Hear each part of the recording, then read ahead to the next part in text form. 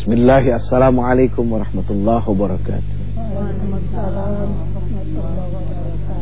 Innal hamdalillah, sesungguhnya segala puja dan puji itu hanyalah milik Allah saja. Nahmaduhu, kita akan senantiasa memuji Allah, wa nasta'inuh, dan kita juga akan memohon pertolongan kepada Allah, wa nastaghfiruh, dan kita juga akan memohon ampun kepada Allah. Wa na'udzu billahi min syururi anfusina, dan kita juga menjadikan Allah Subhanahu wa taala sebagai satu-satunya pelindung dari segala keburukan nafsu yang ada di dalam diri kita, wa min sayyiati a'malina, dan dari segala amal perbuatan kita yang buruk. May yahdillahu fala mudhillalah, barang siapa yang telah mendapatkan petunjuk, diumpamakan seperti pohon yang besar yang akarnya tertanam kuat di dalam tanah, sekuat apapun angin meniupnya dia tidak akan tumbang. Wa may yudlil fala hadiyah, dan barang siapa yang tidak mendapatkan petunjuk dari Allah, diumpamakan seperti orang naik kereta terus keretanya anjlok. Begitu anjlok, bukan cuma orang yang di dalam kereta berbahaya, tapi juga orang-orang yang ada di sekelilingnya. Jadi orang-orang yang jauh dari hidayah Allah Subhanahu wa taala bukan cuma akan membahayakan dirinya. Kalau dia seorang suami, maka akan membahayakan istrinya. Kalau dia seorang istri, maka akan membahayakan istrinya. Kalau dia adalah orang suaminya, ya. Kalau dia adalah orang tua, maka dia akan membahayakan anaknya. Dan kalau dia seorang anak, maka dia akan membahayakan orang tuanya. Dan kalau dia seorang pemimpin, maka dia akan membahayakan rakyat. Allahumma salli wa sallim wa barik ala Muhammadin wa ala alihi wa ashabi wa barik wa sallim ajma'in, amma ba'd. Hadirin yang dimuliakan Allah, aduh luar biasa ini. Nggak ada bosan-bosannya ya ketemu dengan ujian. Padahal ya Allah, bingung setiap mau tampil, aduh mau jawab apa, mau ngebahas apa, karena nggak punya apa-apa. Di sini pagi-pagi subuh-subuh karena takdir Allah Subhanahu wa taala. Coba kalau bukan karena takdir, nggak bisa ngapa-ngapain. Kita itu cuma ketitipan, segala-galanya ketitipan. Sama yang ada di dompet ibu-ibu juga, itu uang siapa tuh? Tahu dari mana uang Allah? Emang Allah kasih uang? Yang ada di dompet kita itu sepertinya punya kita, padahal ada beberapa lembar itu milik orang lain. Milik orang lain, gitu kan? Begitu kita keluar naik angkot tuh, yang dari punya kita kasih ke orang. Asbab punya orang ini kita jadi sampai ke tempat kita. Terus ada orang minta-minta dari yang kita punya kita kasih. Asbab yang kita kasih ini kita sampai kepada Allah Subhanahu wa taala. Jadi karena punya orang itulah yang membuat kita sampai kepada Allah, bukan yang punya kita. Kita memang enggak punya apa-apa. Ya, kita cuma ketitipan punya orang, dan punya orang. Allahu Akbar. Baik, hadirin yang dimuliakan Allah Subhanahu wa taala. Hari ini kita akan ngobrol-ngobrol tentang apa ya? Pergaulan bebas. Bukannya enak gaya bebas? Orang aja berenang paling cepat gaya apa? Gaya bebas. Iya, gaya batu mah kagak nyampe-nyampe, tenggelam ya. Ya zaman sekarang tahu sendiri lah Bu. Guidance-nya kan banyak. Ya. TV programnya bisa jadi guidance. Mohon maaf. Kenyataannya memang begitu dah. Ya, terus banyak lah games ya. Dari PS1, PS1 udah nggak ada, PS2, PS3, PSP, Game Boy dan segala macam gitu kan. Kalau permainannya tidak disesuaikan dengan usia juga, pada akhirnya bisa membuat anak jadi kacau pikirannya. Terus situs-situs internet ya, aduh ya Allah ya Karim, betapa sangat mudahnya ya Bu. Sekarang yang paling ibu takuti dari anak-anak kira-kira apa? Kalau anak perempuan misalnya, yang ditakuti apa? Anaknya hamil. Bukankah orang senang kalau hamil? Kalau punya suami. Iya, kayak kemarin di Bandung orang datang, "Ujit, saya hamil." Loh, kok laporannya ke saya gitu? Mau foto ya, narsis banget kasih gue. Terlalu lebay. Aduh ya Allah, karena kita ngomongin pergaulan bebas, jadi bahasanya harus pakai bahasa gaul ya. Ya memang banyak yang dikhawatirkan ya. Satu saja yang kita bahas pada saat ini. Nanti yang kedua, ada kita itu dijajah sama 3M. Dijajah sama 3M. Nah, sebelum kita ngomongin dijajah dengan 3M, Ujat tanya, Indonesia sudah merdeka apa belum? Belum. Tahu? Sudah tapi belum. Maksudnya? Mereka tapi tembakau mahal. Ini bukan ngomongin tembakau, Mi. Kerja susah. Itu mah lain. Merdeka berarti harus membangun, itu lain lagi.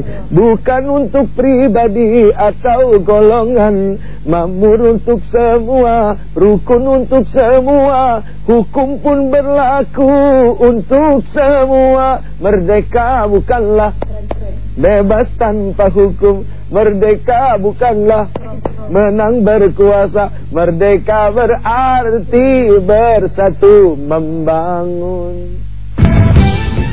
Baik pemirsa yang dimuliakan Allah Subhanahu wa taala, kita akan fokus di pembicaraan yang pertama, masalah 3RI. Ya, tadi kan Uje tanya apakah Indonesia ini sudah merdeka? Pasti jawabannya selalu ada dua, yang sudah dan yang belum, gitu kan. Ya kalau kita mau bicara secara jujur ya sudah merdeka. Kita nggak lagi pakai baju bolong-bolong, kita masih bisa makan meskipun maaf mungkin saja ada hal-hal yang harus dibeli dengan mahal. Tapi kalau kita mau bicara lebih jujur lagi, manusia tidak akan pernah bisa merdeka, karena sepanjang hayatnya, sepanjang hidupnya dia selalu dijajah oleh yang namanya setan. Jadi dia belum merdeka, sampai kapanpun tidak akan merdeka. Merdekanya manusia adalah apa ditandai dengan husnul khatimah. Kalau dia meninggal husnul khatimah berarti dia merdeka, merdekanya abadi. Tapi kalau dia tidak husnul khatimah, dia tidak merdeka, bahkan masuk dalam sel, ya penjaranya setan. Na'udzubillah min dzalik. Jadi ada 3 yang menjajah anak-anak muda kita nih. 3RI, 3F. Yang pertama food, yang pertama fun, yang ketiga fashion. Food itu artinya adalah makanan. Kok bisa sih makanan ngejajah? Ya bisa lah sesuatu yang haram. Sekarang ini kan banyak resto-resto yang tidak bertuliskan halal. Kalaupun ada tulisan halal, nulis sendiri. Awas lo, hati-hati lo. Kadang-kadang keinginan kita makan sama yang kita suka menyingkirkan pengetahuan kita apakah ini halal atau haram. Kadang-kadang begitu kita tanya halal atau haram, teman kita ngomong, lu ribet amat sih mau makan aja. Padahal penting ribet itu. Justru dari keribetan itu membawa keuntungan, gitu kan? Karena kita lebih kehati-hatian. Orang hati-hati itu kan lebih bagus. Lihat aja orang kalau nyebrang kagak pakai hati-hati ketabrak mobil, iya kan? Tapi kalau dia hati-hati kan dia selamat. Sama ketika makan dia tanya dulu, gitu kan? Apakah ini halal, apakah ini haram? Itu penting. Soalnya apa? Makanan ini akan berpengaruh kepada sikap dan perilaku. Ketika makanan itu menjadi daging, apalagi diberikan kepada istri, diberikan kepada anak, bukan tidak mungkin sekali waktu anak itu akan kurang ajar akibat daripada pengaruh makanan itu sendiri. Ingat gak Rasul kepada Ali? Rasul bilang, ya Ali, jauhkan yang syubhat. Syubhat itu apa? Diragukan antara halal dan haramnya. Ali tanya, ya Rasul, apa pentingnya menjauhi yang syubhat? Karena yang syubhat itu akan mengeraskan hati kamu. Kalau perkara yang diragukan antara halal dan haramnya saja bisa mengeraskan hati, apalagi yang haram. Kan begitu. Nah banyak sekali di mal-mal restoran yang ditulis sendiri halalnya, gitu kan. Begitu ditanya kadang-kadang tersinggung. Kalau dia ditanya tersinggung berarti nggak benar. Kalau memang benar kenapa harus marah, gitu kan. Nah jadi dari sekarang penting. Kita aneh loh, negeri kita Indonesia, mayoritas umat Islam, kita kelimpungan dan kebingungan sama makanan haram. Kelimpungan kebingungan sama makanan halal. Sementara di Australia, di Singapura, di mana Singapura, Thailand, ya kan? Itu mereka aja sudah jelas gitu loh. Ada majelis agama dan segala macamnya, ada labalisasi. Kita kok pengen dilabalisasi kok susah ya? Padahal negeri mayoritas umat Islam kok pengen dilabalisasi aja susah, gitu. Padahal untuk menyelamatkan, gitu kan? Dan tata cara makan apa semua segala macamnya, aduh ya Allah. Makanya gitu. Nah, ini makanan yang seperti ini sudah jelas akan menjajah kita. Nah, kalau menjajah itu akan mendatangkan keburukan yang sangat luar biasa. Itu baru makanan yang halal, gitu kan? Yang katanya ditulis halal. Sekarang pertanyaannya bagaimana kalau kita bicara drugs, bicara narkoba? Ini udah jelas lagi. Sekarang Uja tanya nih, Bu, makan babi haram nggak? Ditangkap polisi nggak? Nggak. Pakai narkoba haram nggak? Ditangkap polisi nggak? Oh, berarti narkoba lebih haram daripada babi. Apa pernah kita lihat ada orang makan babi ditangkap polisi? Nggak pernah. Orang makan narkoba ditangkap polisi gitu. Berarti tingkat bahayanya lebih dahsyat daripada babi. Babi saja bagi kita yang muslim sudah dilarang karena ada alasan. Allah punya alasan mengharamkan babi karena ada cacing pita. biarpun dibakar dengan berapa derajat panasnya tidak akan pernah mati. Dan cacing pita itu berbahaya bagi tubuh manusia, mudarat, kanker dan segala macam gitu kan. Nah, narkoba lebih berbahaya daripada itu. Nah, jadi please bisa kepada anak-anak penting memberikan pengetahuan bahwa engkau harus memakan sesuatu yang halal, gitu kan, karena yang halal itu akan mendatangkan keberkahan. Oke, F yang kedua adalah fashion, food, fun, hiburan, ya. Manusia itu perlu hiburan nggak sih? Perlu. Pagi-pagi nonton film kartun, ya kan, SpongeBob, Doraemon dan segala macamnya. Kalau Antv kartunya apa sih? Starkid yang boneka. Oh, ada Kasti, ya, Starkid, ya. Ya kan? Ada siapa? Cik sama siapa?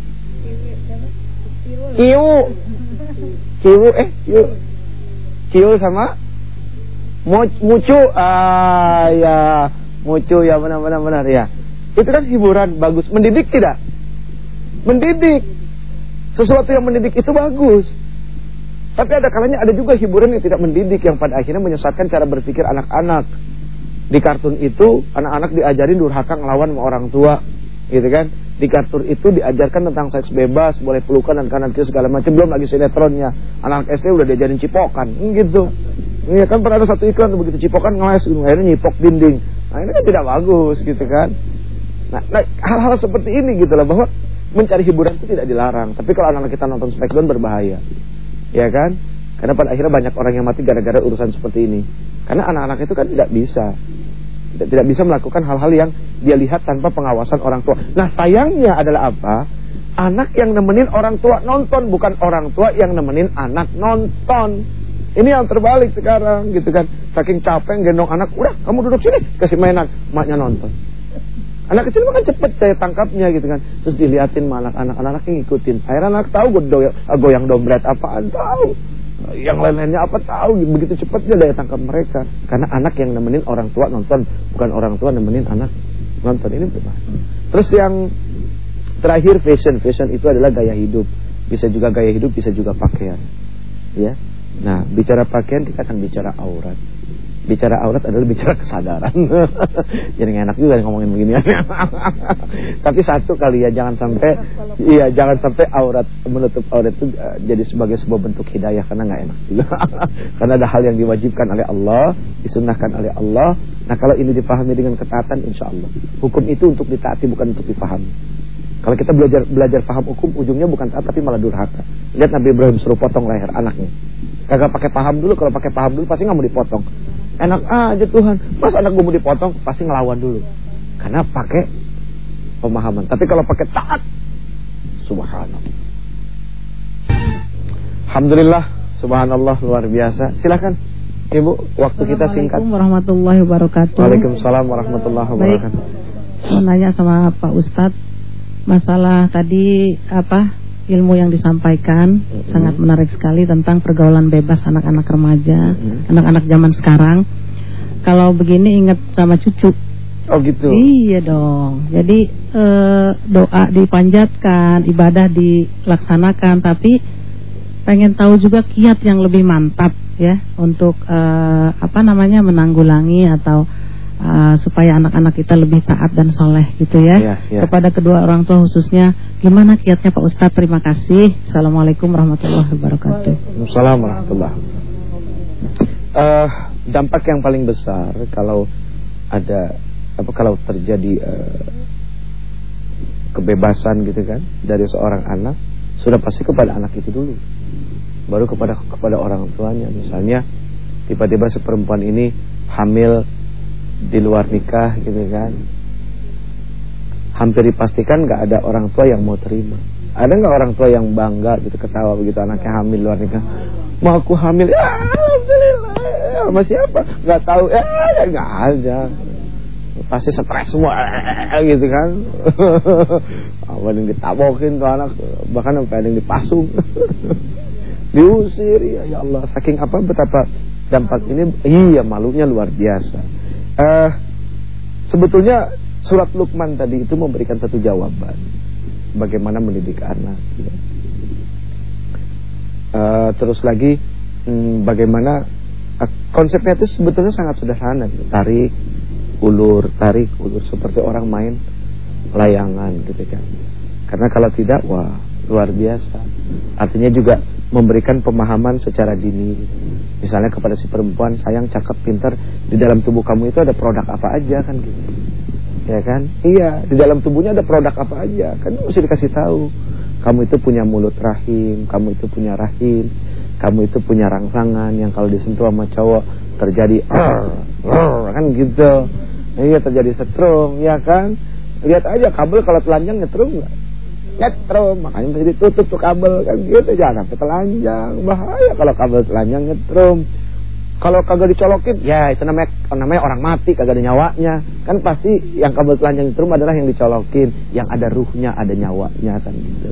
Nah kayak gitu, itu diberikan pemahaman tentang produk-produk itu. Tidak harus merasa bahwa, tapi kan tabu. Ya, tabu daripada hamil kan gitu. Cuma tinggal mungkin bagaimana cara menyampaikan kepada anak-anak itu gitu kan. Bahwa teman laki-laki kamu selalu pasti ada maunya. Bohong kalau nggak ada maunya. Mama tuh dari mana? Mama kan pengalaman. Tidak usah malu bilang pengalaman, ya kan?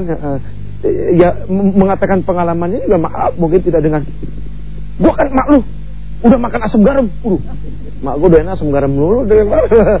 Nggak begitu, karena kalau begitu sudah dipastikan anak tuh kan begitu sih.